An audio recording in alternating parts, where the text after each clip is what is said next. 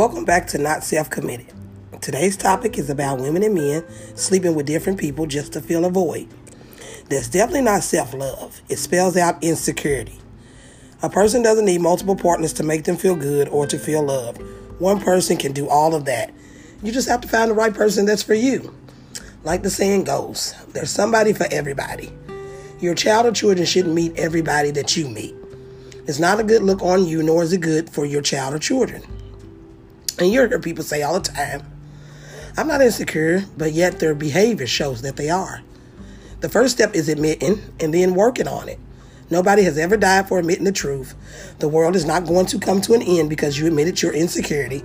And don't get me wrong, everybody has some sort of insecurity about themselves. But if it's that bad where you have to sleep with multiple people to feel good or want it, then it's time for you to get some professional help, because there's definitely something wrong that needs to be brought out into the light. You might actually feel more comfortable talking to someone who don't know you, someone who won't judge you and give you needed and reliable advice. In this day and time, there's too many diseases floating around out here today, and a lot of men and women, not all, but more than should be, are out here having unprotected sex with everybody that they bed, not caring at all. All they trying to do is get off and cure the sexual appetite. And that's all that it does. Whatever you was going through is going to be right there waiting for you once the sexual fix wears off. Find you someone that is willing to go through the ups and downs and the turnarounds.